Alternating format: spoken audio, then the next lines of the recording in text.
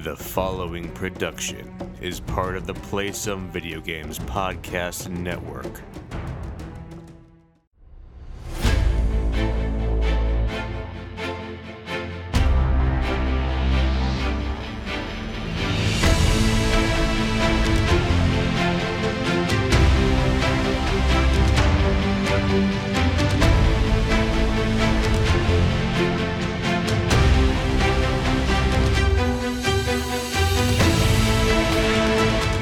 Greetings, bosses, and welcome to Board with Video Games, the gaming podcast that strives for the right balance of coverage for games you play on your table and on your television. You can think of us as the Master Chief and Cortana of gaming podcasts. We're a proud member of the PSVG Podcast Network and a member of the Make Us Better team over on Patreon. I am one of your hosts, Kyle, and joining me on this co-op adventure, the guy still willing to hang out with me, even though I'm well past my expiration date. Josh, how are you doing this evening? I have an interesting story. I'm hot. Okay, and confident. I like it. Yeah, not in the it's not in the sexy way. So why are you warm this evening? So it's extremely hot in New England right now. We had a heat advisory warning today with a heat index of 101 to 105. To be hotter tomorrow. However, that being said, today was the day they picked to spray for West Nile in my neighborhood because we've had West Nile breakouts. We've had 3 cases in the city so far. So they've been doing neighborhoods as it's popped up. So this unfortunate timing also meant that they spray between dusk and midnight. Mm-hmm. But because no one would be home after I left for work, all the windows in the house have been shut since noon. Oh. All day, and they still haven't sprayed the area, so all the windows are still shut in the house, and it's still a solid 85 degrees outside at 10:26 p.m., which means it's about probably 110 in the house right now. So here's where I'm going to get super naive about my knowledge of New England. Do you guys not have like air conditioning? Is that not a thing? Well, we do have air conditioning. There's one AC unit in the house. It's in the baby's room. We don't have central air, which I know a lot of people have. We have an air conditioner. And so that's always fun. And the houses are so old. If I tried to run 2 ACs, they're probably below the whole house. So I have lived in places like that, so that I can totally relate to for sure. Absolutely. Well, oddly enough, I mean, we're not a weather podcast, but it actually hasn't been that warm here, but it has been so ridiculously humid. Yeah, for sure.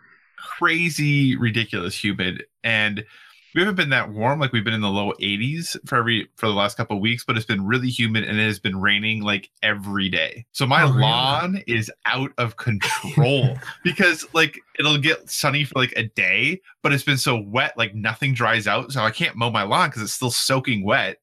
And then it rains again the next day and is humid and so my lawn is ridiculous right now. But thankfully everyone's is, so I don't feel that horrible of a neighbor. But man, it's been humid and rainy and warm and just kind of feels like, I mean, I know the jungle would be warmer than what we are, but it just definitely feels like living in a different climate that I'm used to right now. So it is really bizarre. We also broke the record for all-time humidity for Massachusetts.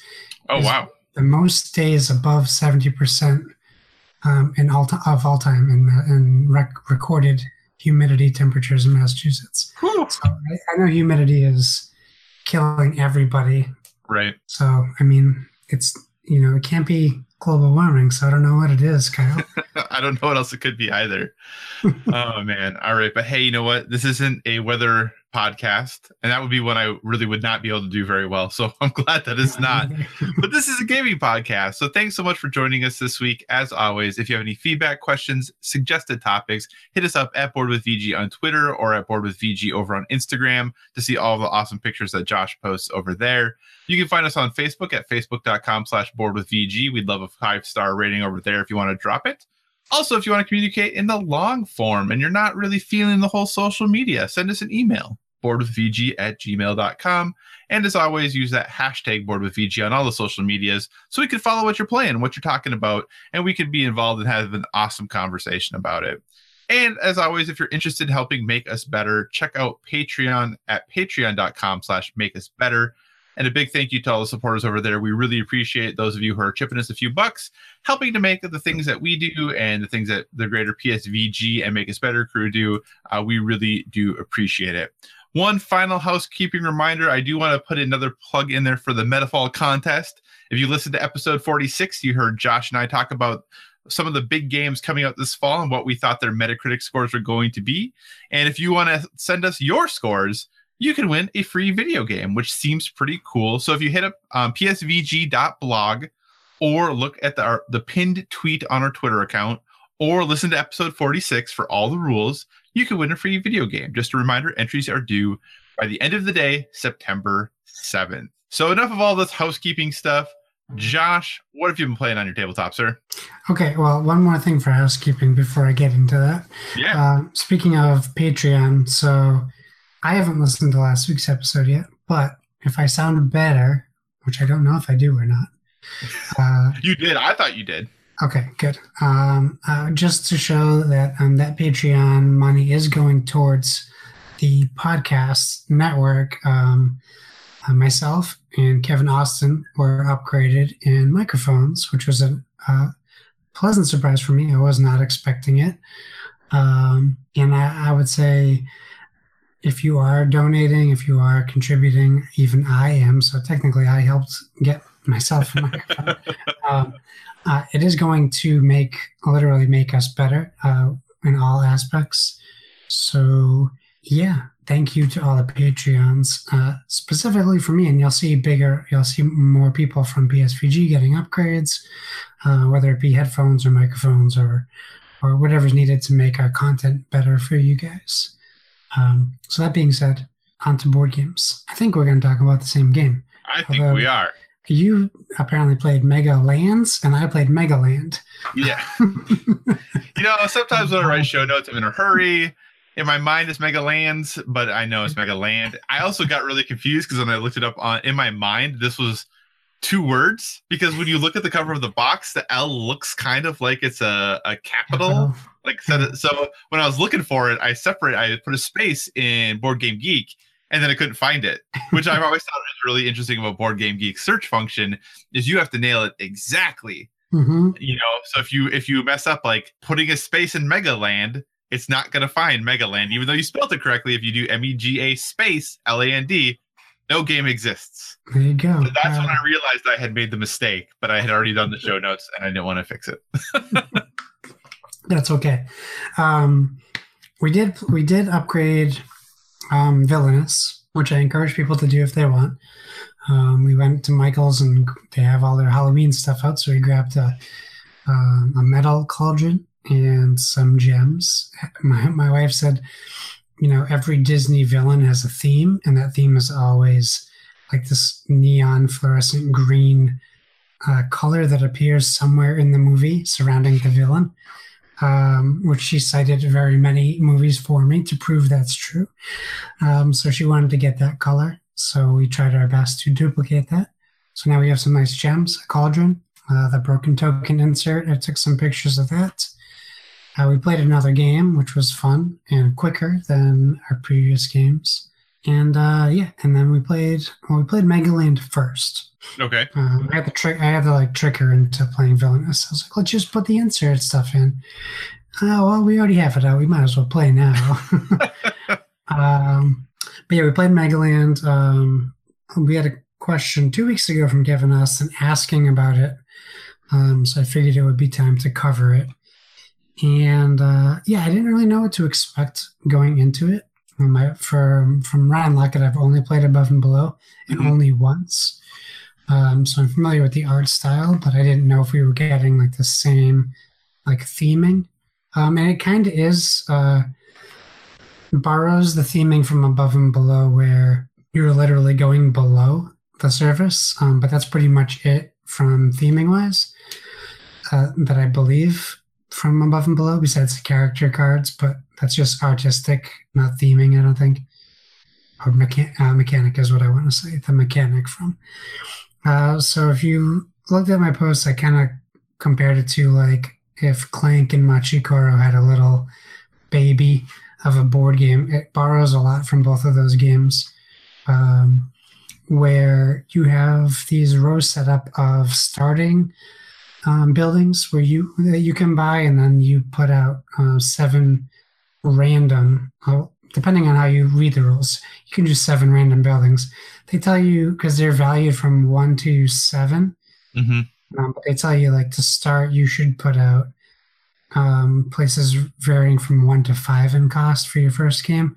So that's what we did. So we had a couple, I think, 2s and 3s out there. But what I like about it is the buildings, when you put those out, those are the cost of the buildings. And there's like, for the 3s, there's like 5 or 6 different buildings in the 3 cost level, which I like. It adds a lot of variety to the game. And the insert is great because there's room for every individual cost and building type, so you can easily access them. But essentially what you're doing is you're picking a character, you're getting 4 life to start, and you're entering, do they call it a level? I think they call it is a level. Yep. It's supposed to be like a video game level. Right. Okay. So you're starting on level 1, we'll say, or the main level. And at the beginning of the game, everyone takes their character. They start on this level, and you draw a treasure from the treasure pile, and then you explore the first level of this dungeon, I'll call it, just for my own brain's sake. And then it will either be, it's also a little bit like Boss Monster, because you'll encounter either a boss, a treasure chest, or an empty space. And your goal is to get as much treasure as you can by exploring deeper and deeper into this dungeon or this cave without dying. And that's where the trick is. I don't know about you, but our first 2 attempts, we died both times immediately because we drew a monster with 3 damage right after a monster with 1 damage. So I got a little frustrated right away. I was a little worried that this was going to be a common theme. But luckily, it didn't work out that way. You also have something you can do where you can buy extra hearts, and you can buy buildings with your treasure. So to buy extra hearts, you trade in duplicate items. So 2 of 1 item, 3 of 1 item, 4 of 1 item, 5 of 1 item to add 1 heart. And you can do that once per pair or triplet or quadruplet. To buy buildings, you need to trade in unique items. So 1 fish, 1 carrot, and 1 gem can get you a 3 building. So when you first look at it, it's not like you're getting money to buy buildings. It's more like trading goods. And you can only store as many treasure as you have with as many buildings as you have.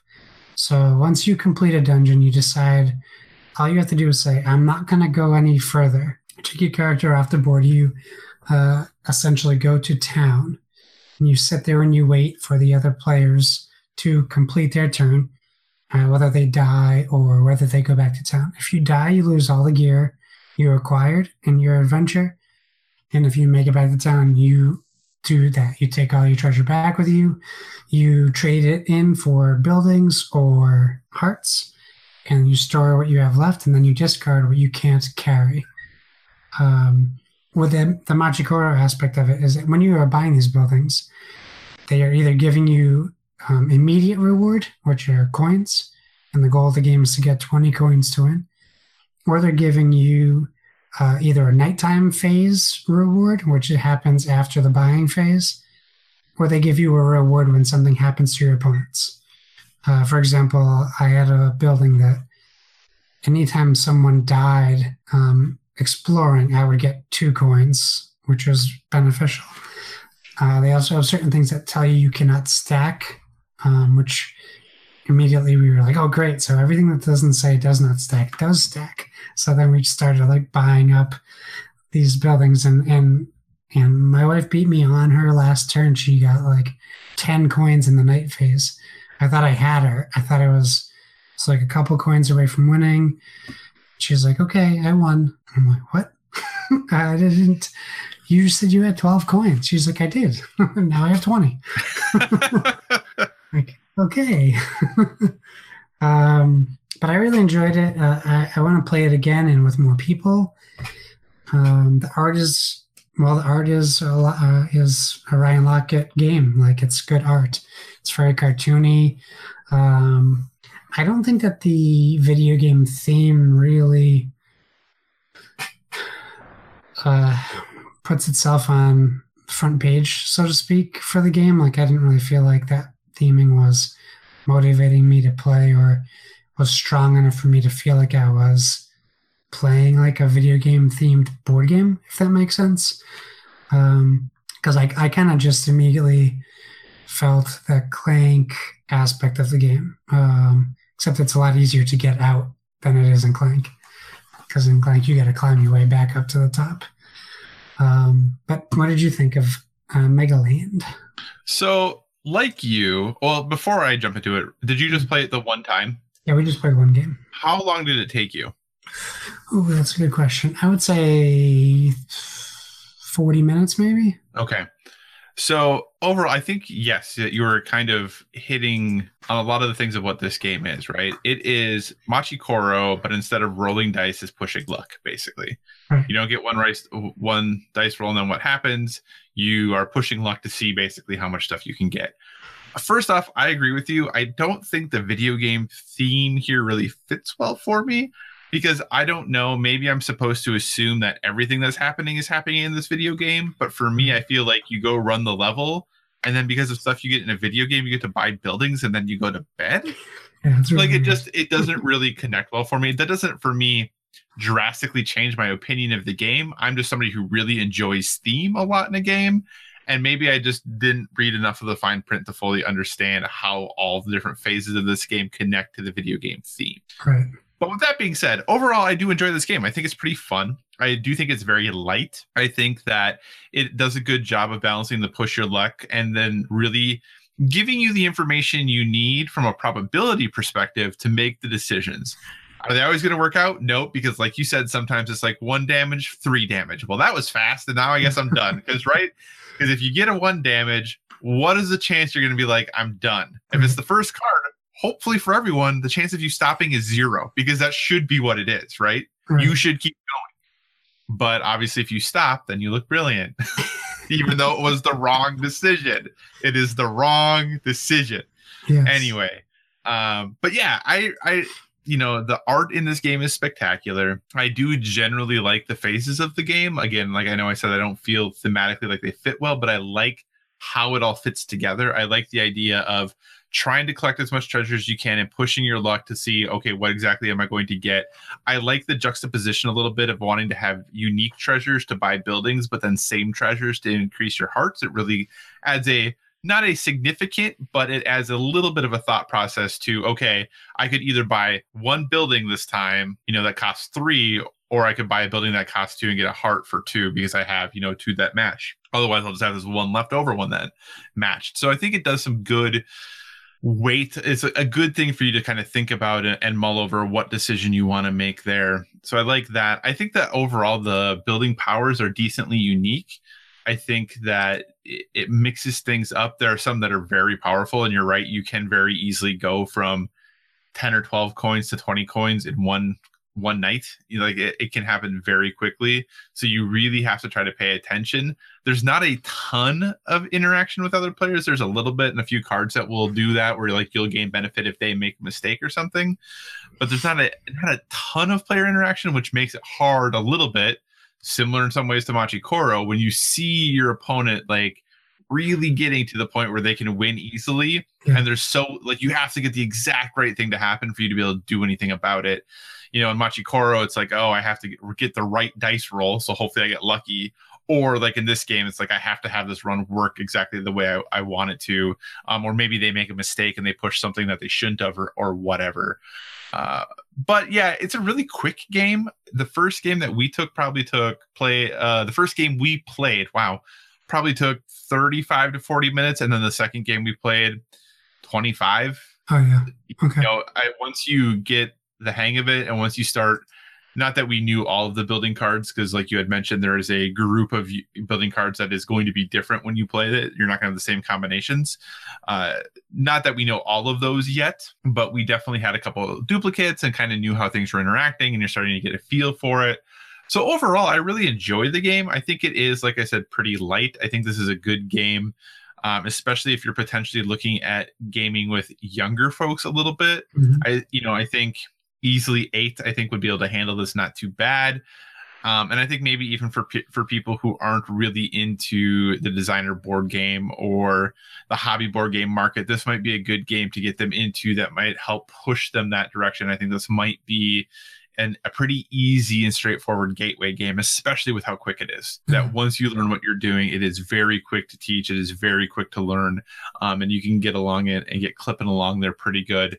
I only played it with 2 to 5 with 2 players. I know it's 2 to 5. I would like to play it with more to see how the interaction works differently, to see, how much spice is added or what changes occur when you play it with more. I don't know it's going to be that different, but it definitely could be that in ways that I can't anticipate. Sure.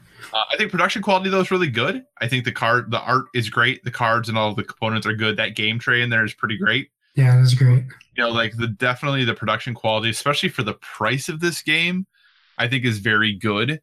So overall, I feel like this is, I don't want to say a home run per se, but I feel like this game being a Target exclusive, I feel like everything about it makes sense and fits. It makes sense why Target wanted this game. It makes sense why it's on their shelves. And I think, whether you are a hobby gamer looking to get something a little more entry level, or if you're a person who's never played a hobby style board game before and you pick this up at Target randomly, you're still going to be able to understand it and do it. Right. So yeah, overall, I think it's pretty cool. I think there's some nice little unique twists in there, like the bunny card, being able to trade in carrots and stuff. I think that's a nice little unique thing. The jump mechanic that's in there, I think, is another little trying to guess the probability of, can I jump over this damage that I'm going to be getting, and how do I use that or not use that? So there's enough little flourishes, if you would, to definitely rise this above or push this above a standard fair game. I don't think it's one that we're going to get to the table all that often, but I think it is one if we're looking to play something quick, or if we're looking for a filler, or if we have some new people who maybe are looking for something a little lighter to end a night. I could see us busting out and playing some more Mega Lands. So yeah, for sure. For $25, it's a no-brainer. I think it's definitely, there's more value in the game than what you're paying for, I think. Absolutely, 100% agree. Any other thoughts on Mega Land? No. Make sure you check. Did you get the insert on the bottom of it? Did I get the insert on the bottom of it? Lift up the game tray. I'll have to go look now. Now I don't know. I'm not the one. I was I'm not the one who got everything out, so I actually don't. But I'll have to go look. Yeah. So lift up the underneath of the game tray. Okay, I was the one learning all of the rules and stuff while the wife was punching things out and doing everything else with the game. I was learning it, so I don't know. Awesome. Did you play any other board games, or was it just on the video games at that point? No, it was just those 2 games that I played this weekend. Awesome. So what did you play on your television then, sir? So, let's see. What should I talk about? I played Graveyard Keeper for a little bit, since it is one of the games that came out on Game Pass, day and date. It is essentially Stardew Valley, but you are a dead person who maintains a graveyard. It looks cool, looks nice, but for me, I could tell within 15 minutes of playing, it just isn't a game for me. So that didn't last too long. Are you familiar with the game Hyper Universe? I am not. Okay, I didn't think so. Hyper Universe is a free-to-play game I don't know if it's just Xbox or not. I'm going to guess it's not. I was originally turned onto it from the actor Orlando Jones was posting some stuff that he got from Microsoft, and one of them was a DLC for this game, Hyper Universe. And I tweeted at him, I said, "What is Hyper Universe?" And he's like, "I have no idea. I think it's a new like a free to play like mobile game coming out. I said okay, and then I noticed it launched. So I booted it up as like a what I would say is like a generic version of the mom from Incredibles on the cover. And so I was like, oh, I wonder, if this is like a superhero theme. So I booted it up as this really nice opening, like anime style opening. The voice acting is solid. So I was intrigued. It is a MOBA, and don't ask me what MOBA stands for. Massive Online Battle Arena or something like that. But in the like vein of like League of Legends or Smite. However, it changes the formula of MOBA because it turns it into a side scroller. So it's like playing through a side-scrolling platformer, but with all the MOBA aspects. So you still have towers, you still have minions coming after you, you still have like level monsters that are just sitting there that you can attack for power-ups, and you still upgrade your abilities. But the characters, there's a very like Fei Long is one of the characters. So you have nunchucks. Or it's like a Fei Long ripoff, like a Bruce Lee Fei Long character. Okay. You have like the superhero characters, you have monsters, you have all the wacky stuff you see from these crazy mobile games.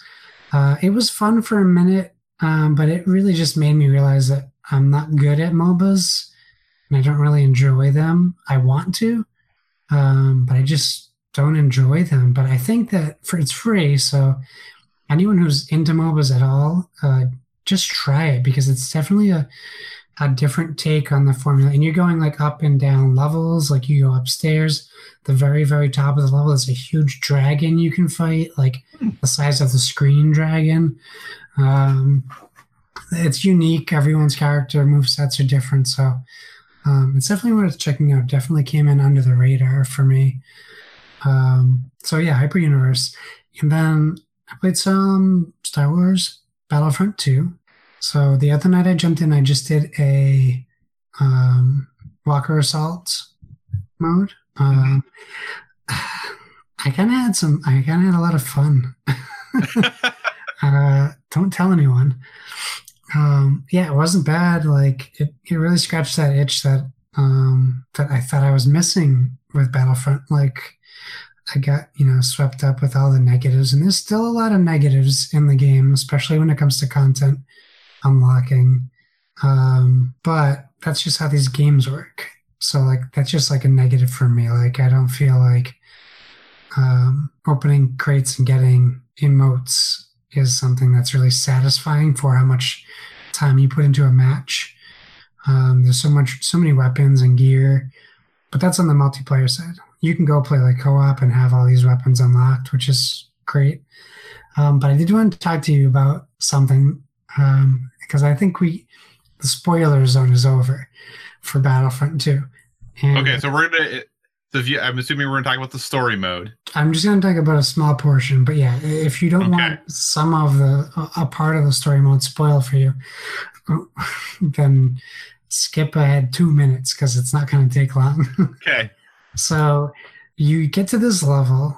So it's after you free the ship that is a lockdown. You're doing the Starship Battle mode.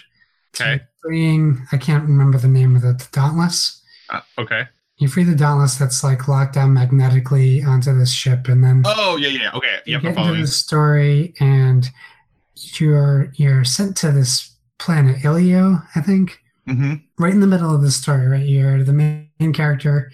You're up in this big spaceship, and then they're like, okay, we have to go scout out this planet for the Emperor's secret, storage unit. Mm-hmm. So yeah. Then all of a sudden you jump down and like you see R2-D2. And you're like, oh, cool. And then you see Luke, and it's a pretty decent voice actor for not being Mark Hamill. And you get the story, and then all of a sudden, okay, you're Luke Skywalker. All right, I can get into this. So I'm playing as Luke for a little bit. It's interesting. You can kind of tell they didn't really flesh out the heroes, like modes in the game, because there's not a lot of character to the character, if you will, like movement and things like that. Right. So it feels a little hollow to me, at least. And you're going through this level as Luke, and then you meet the bad guy. And you're like, let's work together. Okay, this is weird. All right. And this guy's like, not only is Luke being like, let's work together, but this guy's like, okay, well, I guess I'm not scared of Jedi after all, or whatever. And you go through this really weird story, and then you get put on this defense mission where you're essentially fighting off waves of Castlevania bats as Luke Skywalker. Yep. Yeah. It's horrible. Like, and they just keep coming. And Yeah, like, they do. there's at one point where the bad guy goes, 4 minutes until I'm like, I better not be doing this for another 4 minutes. I'll throw this game through the window. So you do the mission, you complete it, you get into it. Luke's like, can I take this compass? And he's like, why would I let you take it? He's like, because I asked. Oh, okay, sure, you can have it. And it's like, I guess we just go back to being enemies. He's like, well, no, you can do better. Join the rebellion? He's like, no, don't worry about joining the rebellion. Like, yes, you want him in the rebellion. You idiot. So like Luke saunters away, and then they just like seamlessly cut to that dude being back on a spaceship, standing. He's not like, I just met Luke Skywalker. What's going on? He's just like, nothing unusual happened. She's like, okay, let's go to this next planet now. You're like, why? It was so lazy. Like, the guys were like, we got to figure out a way for them to play as Luke Skywalker somehow. Like, I don't know the reasoning behind it. I don't know what the heck happened with that. Have you finished the story of the campaign? No, I had to stop after that. I needed a break. Yeah, so I finished the campaign, and I won't spoil anything because I don't want to. I don't know that there's much worth spoiling, to be honest. There's everything that happens in the campaign. I was like, well, I saw that coming from a mile away, or I don't understand what's happening right now. It was one of those two things. And yeah, I understand we said we wanted a campaign in Star Wars Battlefront 2. Maybe we didn't. We didn't want EA to do it. Maybe we didn't want a campaign. And I feel bad, right? Because, when I look at and who am I always feel a little bit, I don't want to, probably imposter syndrome is the best phrase to use right now. I always feel a little bit, or maybe guilty, when I criticize games that don't do things that I know I couldn't do, right? Like I could never write a video game. There's no way. I don't have the skill. I don't have the talent. I don't have the ability to do that. But the people who did write this game are people who I have a lot of respect for, in the fact that Mitch Dyer wrote it and Walt Williams wrote it. And I loved Spec Ops: The Line that Walt Williams had written before. Like, I really enjoy the work that those guys have done. But there were times the dialogue in this game made me cringe. Yeah. That I couldn't believe that this was where they went with it. And when you have something as transformative as Spec Ops: The Line is, and then you get this game that is so rote and predictable, right? It is really disappointing. Like, I can't imagine that Free Reign, hands off, could have written anything they wanted to, that this is what they would have come up with. Maybe this is the best they could come up with within the constraints that they had. That's very possible. That because of time, budget, whatever else, this is what they could come up with. And the reason that you play as Luke is like, well, we're making him for multiplayer. We gotta, this is what we have to work with. Like, here are the things that we have. I don't know. So I was just really a bit disappointed about the whole campaign. And the thing that was really interesting, I've never had this happen before. This was the only game I've ever played that the suspend and resume, like, didn't work. Really? That every time I would leave the game and then come back to resume it later, it would be so choppy, I couldn't play it. I'd have to quit out completely and restart the game. And it happened every single time I did it. So I thought that was a little bit interesting because I've never had that happen before. So I found that to be interesting. But after I played the campaign, which I did get my entire way through it, and it's not very long, and there's some fun parts to it. Like, there are parts from an action standpoint that are a good time. So I'm not disappointed that I played it or anything like that. But, I do wish the story had been a little better. And I think the very end of the story for me was a little okay. But I kind of was like, I mean, I guess I get why you did this, but I don't think you needed to do this, but that's cool. But then I did jump into the multiplayer, played some Galactic Assault. Nice. Lost. I think I played 4 maps, lost all 4 maps really horribly. Have no idea what was happening 95% of the time. Yeah. Like, I generally knew that, like, oh, we have to go defend this thing or take this thing. Like, that part I got. But where I was dying from, how I was dying, what people were doing, like how to handle the heroes when they're on the field, how to handle the, you know, vehicles that are there. It's just one of those things that there's so much. And obviously, you know, I'm level 1, 2, 3 as I'm going through this, playing with people who are level 78, 79, you know, like, they obviously have a few more hours into this game than I do. I'm just not certain how things are going. Now, I had fun. I actually held my own. I didn't do horribly. I was typically middle of the scoreboards. Other than the first game, I was at the very bottom. But then after that, I was typically middle of the scoreboards to kind of get my feelings, my bearings out. But there were some really weird situations where it was like, oh, you need like 2 skill points and be at least like level 3 in assault to unlock this thing, to unlock this card. And I'd have 2 skill points and be level 3 in assault, and I couldn't unlock it. So I don't know what I'm sure it was just me being an idiot, not knowing, oh, you have to go over to this other menu and then unlock it, then you can equip it. I don't know.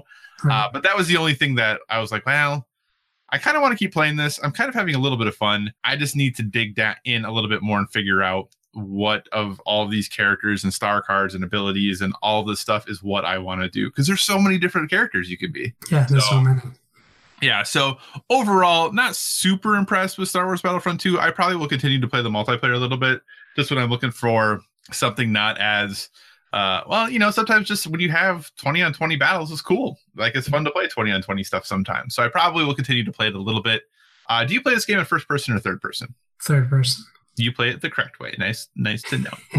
Well, there's no point in having a Star Wars license and play first person. I know, right? So the other game, though, that I did jump into then, is I had mentioned it a while ago. I jumped into Ruiner on Xbox, part of Game Pass. So I was like, hey, I like twin stick shooters a lot. This is kind of a twin stick shooter game. I'm going to jump into it. Let me tell you, this game has a very specific art direction it's going for. It is the developer is Rycon Games. I think they're somewhere Eastern Europe. Developed or published by Devolver, and as soon as you say Devolver, you get an idea of probably where you're going. And this fits this. Like, this is a Devolver game for sure. The art direction is definitely, they're going for a feel, they are going for a vibe. The music, all of that, it fits. It is this cyberpunky, like, awesome, you know, sweet, really cool, like, I could never exist in this place because I'm just not cool enough vibe, you know? And they go for it, and they definitely accomplish that. However, the gameplay of this game is not something that I know if I can get into, and I really enjoy twin stick shooters. I love them. They're probably one of my favorite genres of games.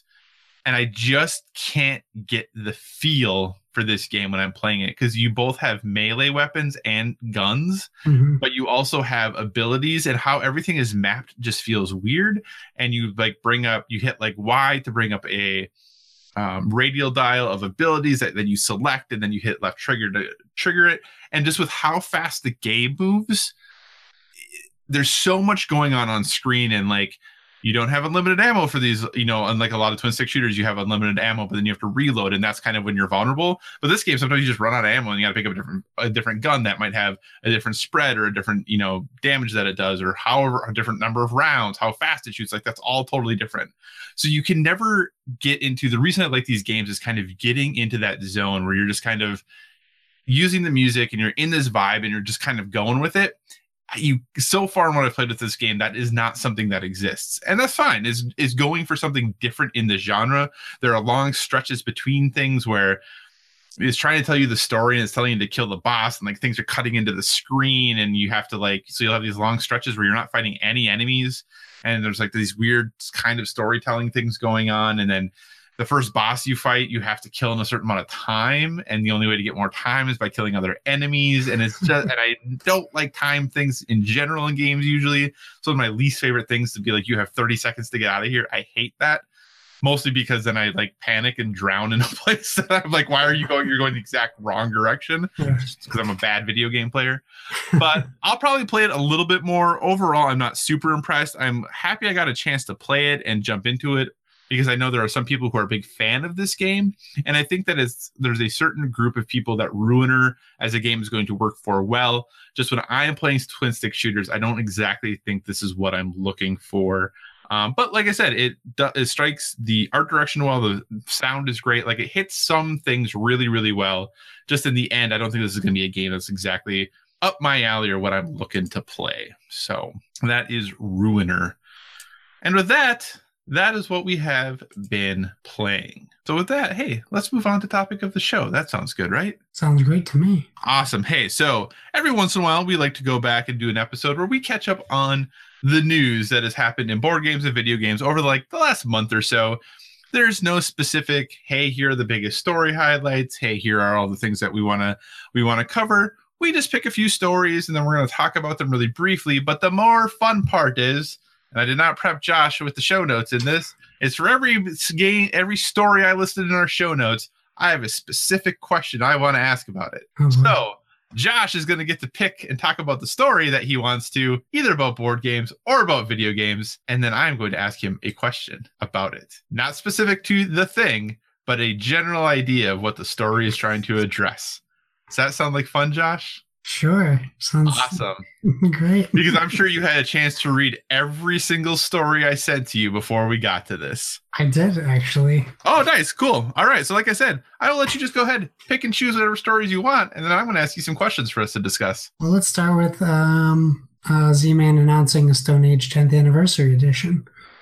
All right. So what about it? Well, I'll tell you what.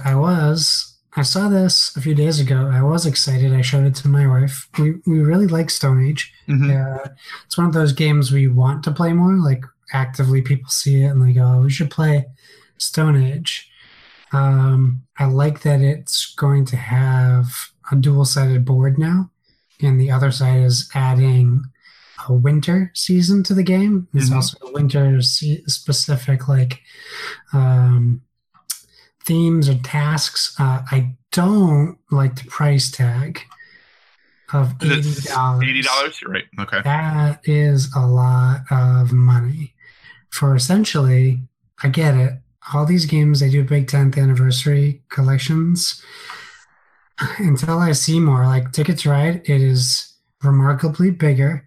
The pieces are remarkably nicer. Mm-hmm. You see the value in that. All I see is a box. So at this point in time, it does say it has upgraded components, but I gotta see those before I can. Like right now, $80 sounds like too much. Gotcha.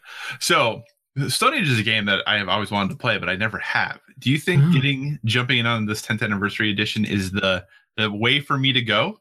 That's a good question. No. Okay. No, I think it's like $40 for a regular Stone Age. Right. That sounds right, yeah. And it's a great game. Like, I don't think if you spend $40 on base Stone Age, I think you'd be happy. Okay. Even with all the new stuff for this, double the price, I don't see it at that value. But, you might play Stone Age and it might be your favorite game. And mm-hmm. then in that situation, then yeah, it's worth it. But to jump right into it, I would hate for you to be disappointed at $80. Gotcha. So that wasn't my actual real question. That was just me generally wondering, because I actually haven't played Stone Age, but I want to. So here's my real question. 10th anniversary editions are kind of becoming, you mentioned a little bit, we're starting to see more of these. There is the Pandemic one that's coming out that seems like it's, even though it's also coming from Z-Man, seems way more, I don't want to say attention to detail, but it seems like they've treated it with maybe a little more care. Sure. And they've put more attention into what they're doing. You mentioned the Ticket to Ride one. 10th anniversary editions. Do we need to see more of these that are going along the Pandemic route and the Ticket to Ride route? Or do you think they should be reserved for very specific games? And if so, is Stone Age one of those games? I think if a game is strong enough to last 10 years, then yeah, I think 10 years is a good number for a collector's edition or an anniversary edition. That being said, if you haven't put out second edition, third edition, fourth edition games, like Fury of Dracula is getting a fourth edition release, mm-hmm.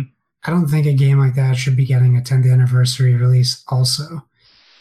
Or Arkham Horror, who decided to change the way the game is on their reprint. Like, That's a ballsy move to change your game in an addition of it, not like a separate standalone game. Right. So I'm all for 10th anniversary editions. What was your second question?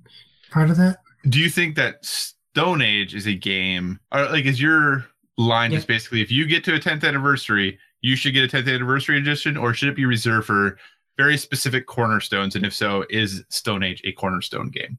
I think Stone Age is a cornerstone game for people. I don't know that I'd like it better than Lords of Waterdeep, but I think it's on par with that. It's definitely the theme is, obviously totally different. But no, I don't think any game should automatically get a 10th anniversary edition. But for those games for a company, if Z-Man is willing to spend the money to make a 10th anniversary of every game they make, more power to them. But that doesn't mean that they're going to see profit from that. Gotcha. I can't wait till the 10th anniversary edition of Dead of Winter.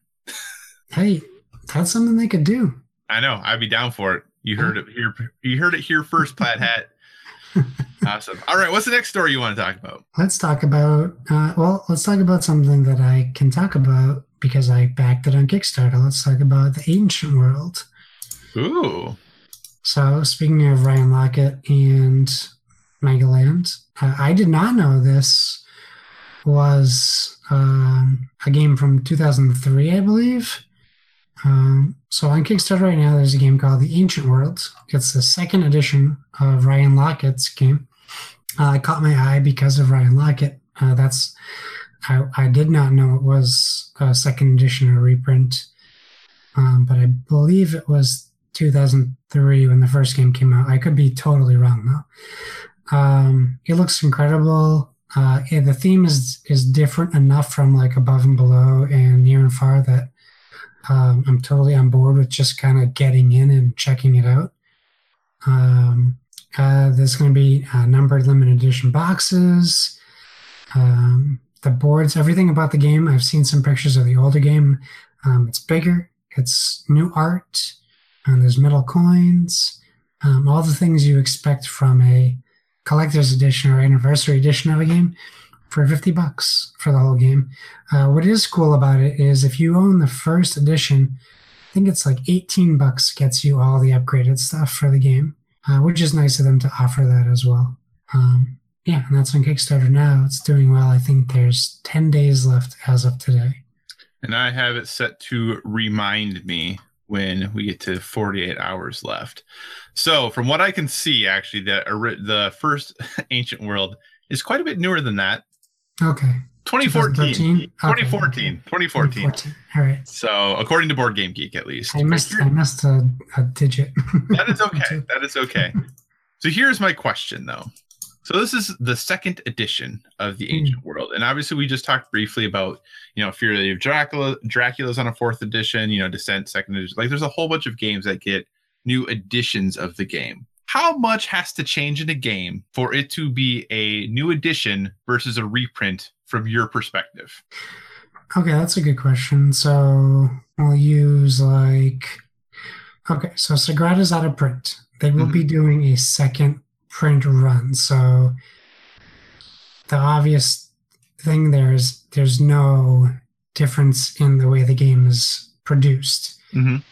They paid for a certain amount of games to be printed. They waited till they sold through what they had. Boom, next run. So do I think it's fair for Sagrada to call it the second edition? No, because it's a second printing, not a second edition. They're not changing anything about the game. And to be clear, are they calling it second edition? No, they're not calling it anything yet because it's not even out yet. Okay. But if you're calling something a second edition, I think it means something has to change. Whether it's rules changed, like Gloomhaven second edition came out because they changed some of the rules because people gave them feedback on what they didn't like about the game, and they decided they don't need to just reprint it. They need to do a second edition of the game. Mm-hmm. So they're changing something. So I think the difference is between a reprint and a new edition is changing the way. And going back to Arkham Horror, That's the drastic example of an edition change, because I don't think commonly you see a game going into a new edition changing the whole mechanic of a game. So right. So in order for something to be a new edition, and I'm sure there's probably some industry guideline for this, but I have no idea what it is. So it's more fun just to, talk about it. Yeah. Does it require a rules change? Is art change enough to justify a second edition? I think so. I mean, if the designers feel like they need to change something, I don't think they need to change specific things. Like if they go, oh, okay, well, we really messed up on this art, or we didn't realize what I wanted for this art, we're going to bring on this guy. I think that could be considered a second edition of a game. The same thing being, you could also just put out a reprint and change 15 pages of the rules if you don't want to call it the second edition, because you're just making the game better. I think you could side both ways on that. I think it's really just up to marketing at that point. Excellent. What is the next news story we're going to talk about? All right. I think the big one for board games, at least, is the Magic the Gathering Spellslinger Starter Kit. So for people who don't know about it, and I don't know why it took Magic this long to do this, but essentially, instead of going into a new Magic release and buying a starter kit or box or whatever they would call them, where you get, like what I used to do all the time, you go and you get all these cards that can get you going. You're literally just buying this set, which will include everything you need to play a 2-player game and learn Magic. It's not really designed to get you to starting a new deck to build, which you could do from this, but it's really saying these cards work great together. Here's 2 decks. Open this, sit down, learn the game, play the game. You're done, which I think is great. And Dice Masters just started doing the same thing. No more booster packs. You buy a Dice Master set. You get the whole set in the box. Awesome. For people who don't like to collect. For people who like to collect, well, there's still sets they're releasing, but it's not going to be like that chase for rares. And then you can step into full Magic if you feel like it's something that you like or want to get into. This is a great entry level way to get into Magic, which is what I would do if I wanted to relearn Magic, because I thought, I haven't played Magic for that long. And like 2 years ago, I spent $200. I bought someone's Magic cards they didn't want anymore. I just looked at them and I didn't know what the heck to do. I got so overwhelmed because everything has changed since I played Magic. So now I got rid of those cards. They're gone. So now if I want to get back into Magic and teach my wife, which I couldn't do with all that, is now we can both sit down and learn it together and decide, is this what we want to get into or not? So I think it's great that they're doing it. So here's my question on this then.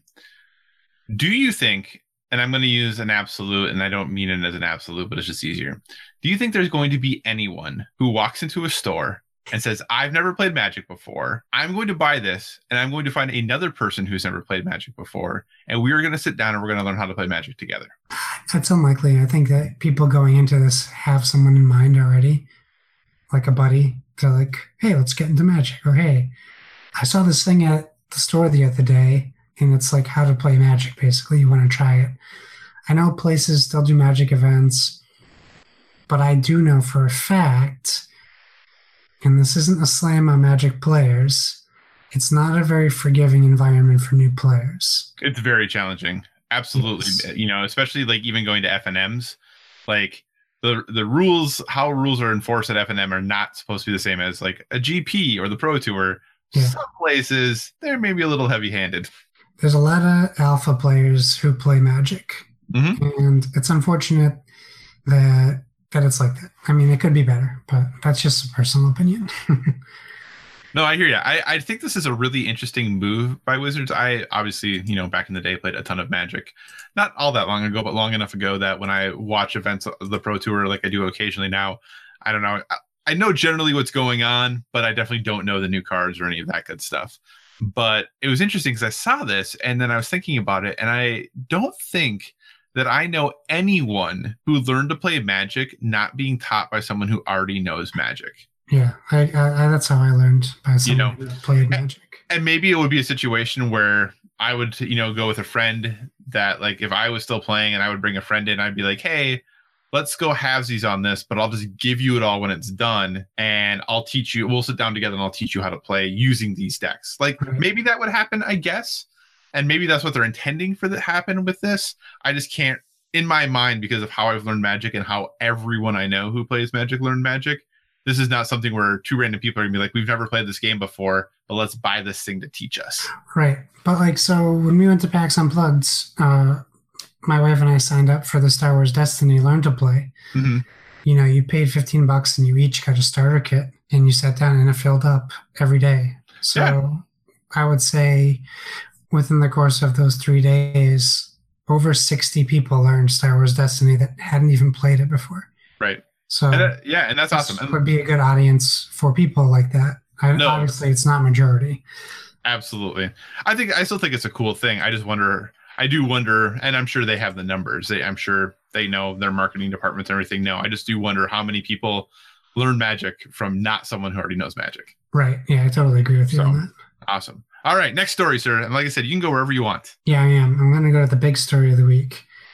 Microsoft reveals a new way to get an Xbox One console, Xbox Live Gold, and Xbox Game Pass by bundling it together.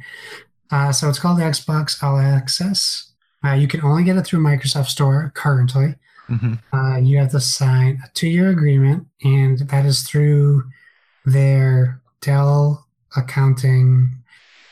You're basically getting a Dell credit card. It's like a Dell credit card.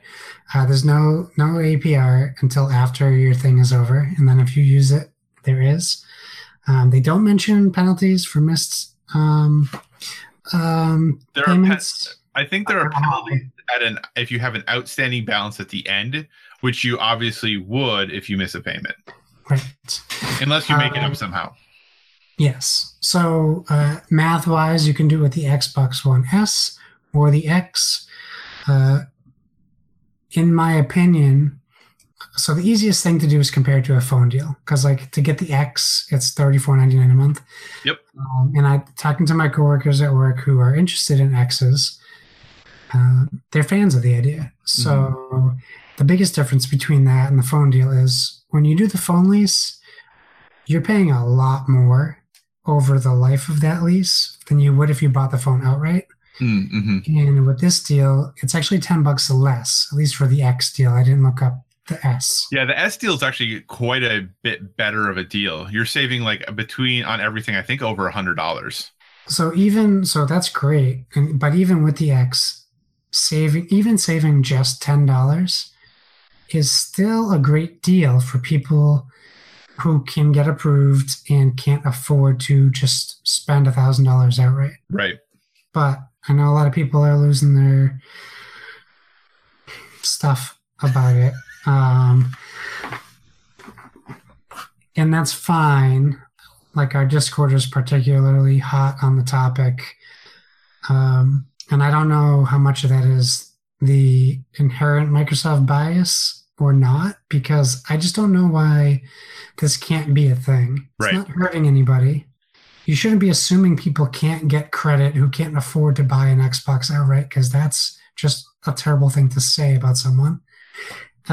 Some people have good credit, but they just can't afford to drop $1,000 on a console. Correct. Talk to their wives. Or their husbands. They could be female gamers. I wasn't done yet.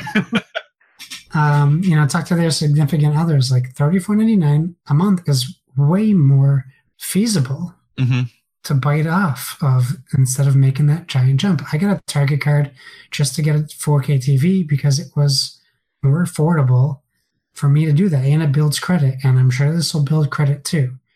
Obviously, with a program like this, there will be situations where it doesn't go well, but they're giving you an opportunity. No one has to sign up for this. You can get an Xbox the good old-fashioned way. You can go to GameStop and trade stuff in. You can do whatever you want. I just think, I don't know why we have to see this as a negative thing. In my opinion, it's just Microsoft trying to sell consoles. Right. I always I get a little, I don't think this is a negative thing. I do think I always get a little worried just in credit in general, because I think we throw credit around as a very, we think it kind of solves a lot of problems. And I think about, myself in college at 18, who was like, I really want an Xbox One X. I don't have a lot of debt because I'm 18, so I can get approved for $800, but I'm also 18 and I might be I wasn't super smart. Right. I might miss a payment here or pay late or do whatever. And suddenly, very quickly, you go from a very manageable situation if you were on top of your life to not a great situation if you're not on top of your life. Like maybe I was at 18, that you're still paying for years later. So that's more of like what my concerns go in with this of like, yes, people are going to say, well, that's personal responsibility. Right. But if you're 18 or 19 or 20, I don't even necessarily think about the family.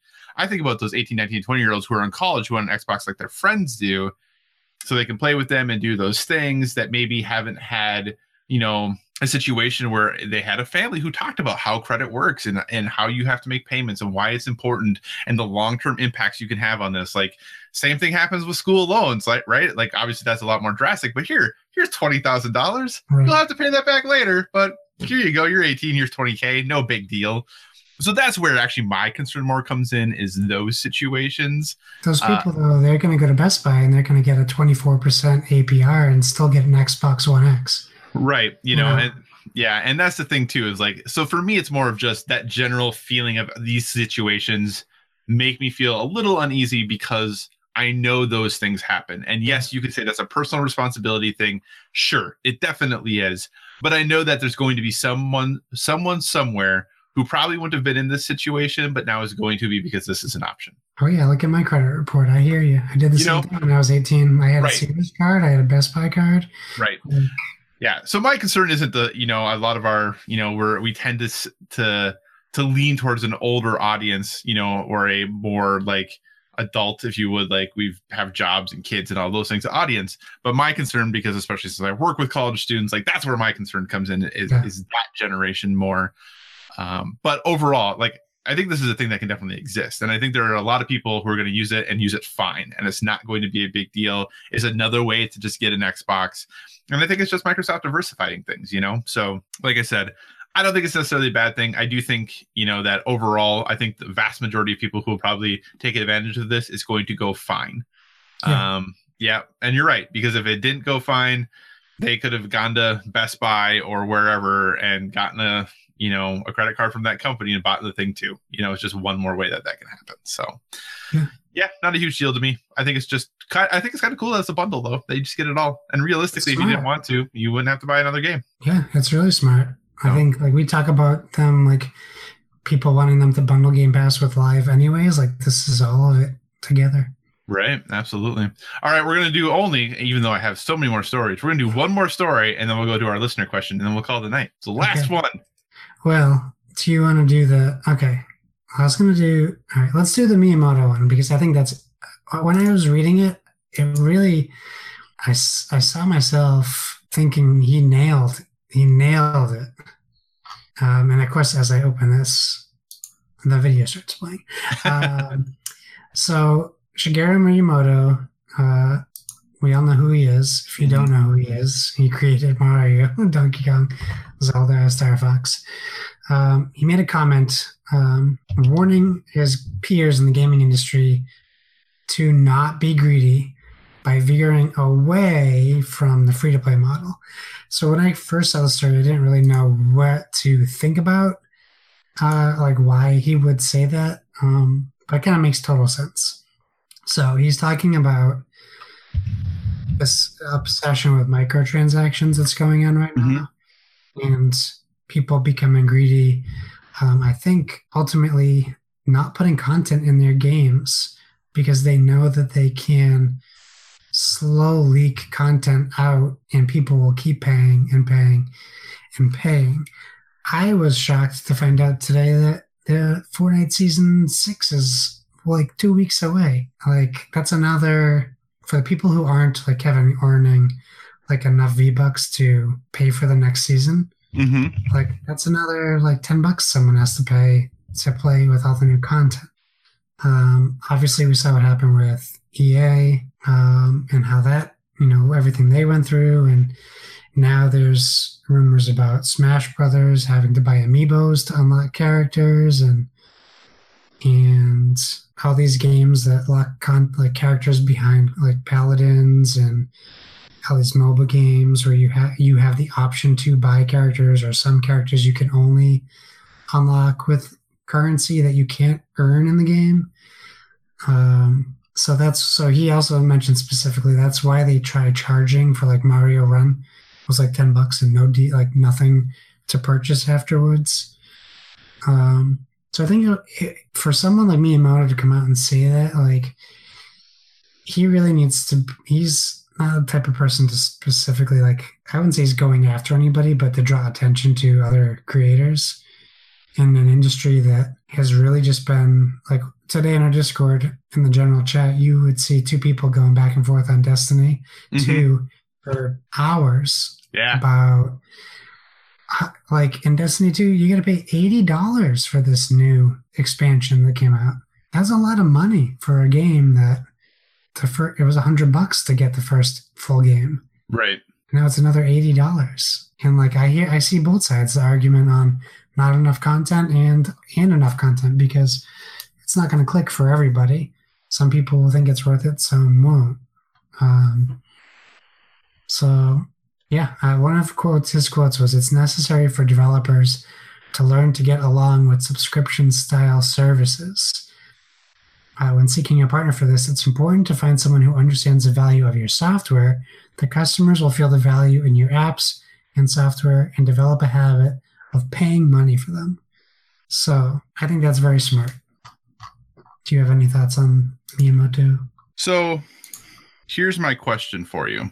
And I know this might be controversial with our Nintendo fans. So Miyamoto comes out and says, "Hey, stop being greedy. Let's spend $60 to buy Skyrim on Switch." Mm-hmm. When I bought Skyrim on PS4 for like $12. But how much do you think he has to say about that price over Bethesda? No, I know. I'm just saying, you know what I'm saying? Because he's like, "Hey, we're looking at free-to-play games and all this stuff." And I am one person who, on the record of, I think that free-to-play, that games that are on, mobile, there should be a price to them. Like, I am fine with paying like $5, $10, $15 for a mobile game if they're not going to charge me for stuff later and they're going to give me all the content. Like, I think that's a good thing. I agree with him about that. But I just found it very odd that, we joke regularly about the Switch tax and if that's actually a thing or not. And now here's Nintendo coming out and saying, "Hey, yo, I know we've charged you, every generation for the same game on Virtual Console, but don't be greedy, developers. Don't be greedy." Yeah. Well, it just seems a little odd. If they put out like Super Mario Sunshine port and it's $60, I totally agree with you on that. Well, because wasn't the Donkey Kong Tropical Freeze game more expensive on Switch than it was on Wii U? You know what? You're absolutely right. So it's a little hypocritical. And I get it's a totally different model, and I get games cost money to make. Like, I'm not arguing that. It just seems a little odd that Nintendo is the one coming out and saying, "Hey, don't be greedy." But it's almost because they're like, we don't do that business. And how much money have they made off of Fire Emblem Fates on mobile? That game's killing. So anyway, I just think it's very interesting that Nintendo is the one coming out to say this. That's very true. And you know what? I wasn't even thinking about Fire Emblem because you totally have to buy to stay up to date with the characters. Right. So interesting. Yeah. Good call out. And right, exactly. I shouldn't say that. It's Miyamoto coming out and saying it. It's not Nintendo. It's not a statement Nintendo released. It's Miyamoto very specifically saying, "Hey, here's how I feel about this. I should not put that then on the rest of the company, because this could just be him who has enough pull to go and say something like that, even if Nintendo's like, 'Hey, we're making a lot of money. Don't say that.'" It's fine. It's true. Yeah, I don't not agree with him. I mean, I agree with him, but yeah. All right, sir. Hey, that was fun. Maybe we'll talk about some of these other stories another time. I think just briefly, it should be mentioned that obviously we didn't talk about the events that happened in Jacksonville. Josh and I talked about it beforehand. I don't think either one of us feel like we have anything profound enough to add to the situation and to what other people have already said. So we recognize that it might be weird for us to talk about the big news in games and not acknowledge that terrible tragedy happened. I just don't think either one of us have enough to say that hasn't already been said to address that in any meaningful way. Right. We don't want to waste your time shoveling, I don't want to say thoughts and prayers, but the equivalent of, like, we've covered our thoughts on the topic before. Yes, we did a whole episode about violence. It's terrible that it happened. We just hope that security measures are put in place for future events. It stinks that they have to do that, but we need to have our gamers safe. And if that's how it has to be, then let's make everyone safe. Absolutely. All right. What question do we have this week, sir? Okay, well, at Dopalicious, we know him as Splig, sends in a coded question. You didn't see this, but it looked like the note you would see from a serial killer at a crime scene. Okay. And I'll tell you what it's all about. So Splig asks, what's your favorite social deduction game? I haven't been able to play many with just my wife and kids, but really tempted to get one. So for me, I'm a fan of social deduction games, even though my wife hates them. Secret Hitler is a very good game, despite having a unfortunate title with what's going on nowadays. Spyfall, very good, but I still think my favorite is Resistance or Avalon, depending on the mood of the players. I have played another game, and I'm forgetting the name of it, but it has kings and queens and jesters, and that name is escaping me, but that's also a very fun game as well, and I wish I could remember it. But each character in that game has like a special ability, and you blindly you can like pass cards around, and people try to guess your identity. And I'm bummed I can't think of the name. Do you have any favorite social deductions? Is that game that you're thinking of like Masquerade or something? It's Masquerade, thank you. Okay, thank you. I was like, I feel like that's the one you're talking about. That's one I really want to play that I haven't had a chance to yet. It's very good. It's very fun. Yeah, I really want to play that. For me, I'm a big fan of social deduction games, but like you, I don't get to play them very often. One of the ones that I think the one that gets played the most is definitely the Resistance, and I still enjoy the Resistance a lot. I think it is a good, fun time. I think that Shadows over Camelot is really good. It's one that requires 3 players, like most of these do. I just don't get to the table probably as often because, again, just the wife and I aren't going to play it. But I really do enjoy Shadows over Camelot. Like I said, Masquerade's on the short list of one that I would want to do. And then the only other one that I know it's not actually a social deduction game, but it has a piece of social deduction in it. You know, Dead of Winter, right? You can have a traitor in there. So trying to deduce whether or not you have a traitor, I think is great. And then obviously, I mean, I don't mind Werewolf. I think Werewolf is an easy one that a lot of people are familiar with. So that's pretty good. But yeah, I think definitely the go-to played the most still for me is definitely the Resistance. Nice. And Splig's hidden message was Hail Hydra.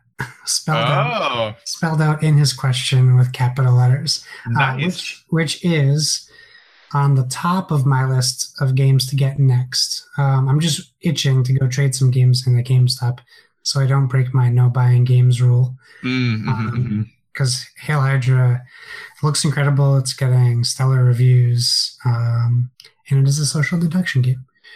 Absolutely. All right. Well, hey, thanks for the question, Splig. We appreciate it as always. Josh, we've been going for quite a long time. Why don't we say we call it a night and wrap this show up? Sounds good. I've literally soaked through my shirt, so it's going to be nice to jump in the shower. Thanks for joining us, everyone. Remember, you can find us on social media at BoldWithVG on all the things. Use that hashtag BoldWithVG. Also, if you want to be so bold as some of our listeners, like Paul and Splig, just put at BoldWithVG in your posts that mention game publishers, because we love the recognition. So yeah, feel free to do that. Facebook.com/BoldWithVG, and the ever wanting fan fiction email BoldWithVG@gmail.com. Yeah, for plugs, I'm just going to say, I can say it now because I know it's happening. We have been blessed with being called social media influencers by Yellow, the board game company, which is, I think, just probably something they send to everybody. But it's flattering nonetheless. Kyle and I will be getting some board games from Yellow soon. So we are going to figure out how we're going to do this, but we'll be reviewing proper some Yellow games hopefully soon and getting some stuff on the PSVG blog. So I'm very excited about it. And it's just another step forward for us, doing hopefully what all of you guys love to listen to. We had a new listener jump into the Discord, so please feel free to join. I think it's Kaiju Guy. Yeah, I think that's right. Yeah, I'm a fan of the name immediately, so he got my attention. So Kaiju Guy jumped into Discord, said he's been a listener for a while. We talk about a lot of awesome stuff in there, so if you guys want to jump into that Discord, you can find the link on psvg.blog, and jump in the board game section and have some talks with us, because a lot of times it's just Kyle and I sharing cool new info coming out in board games. It is. Josh and I talk a lot to each other in there. So that'll be my plugs for the day. I'll skip over the generic stuff. Kyle, where can people find you? Awesome. You can find me on Twitter, Instagram, PlayStation Network, Xbox Live, Board Game Geek, all at Psychocross, CYCOCROSS. As a reminder, we have the Metafall contest going on. So hit up psvg.blog, look at our pinned tweet at Board with VG on Twitter, or listen to episode 46 for all the rules. You could win a free video game that's releasing this fall. Entries are due September 7th. We already have some entries that have rolled in. I'd encourage you to continue to think about, don't think about it, sending your email. Send your email to boardwithvg@gmail.com with the 10 games. Again, hit up psvg.blog to find all the rules to make sure you're sending in your Metacritic scores for the proper 10 games. So you'll get one more reminder next week. And your reminder next week will be after the Spider-Man reviews are out. So you'll know at least how Spider-Man scored. So, because those come out a week from today when we're recording. But as always, if you have suggestions for future topics, be sure to reach out to us on the social media, because we want to talk about what you want to hear about. Thanks so much for listening, everyone. We really do truly appreciate it. And remember, everyone, whether it be board games or video games, never stop gaming.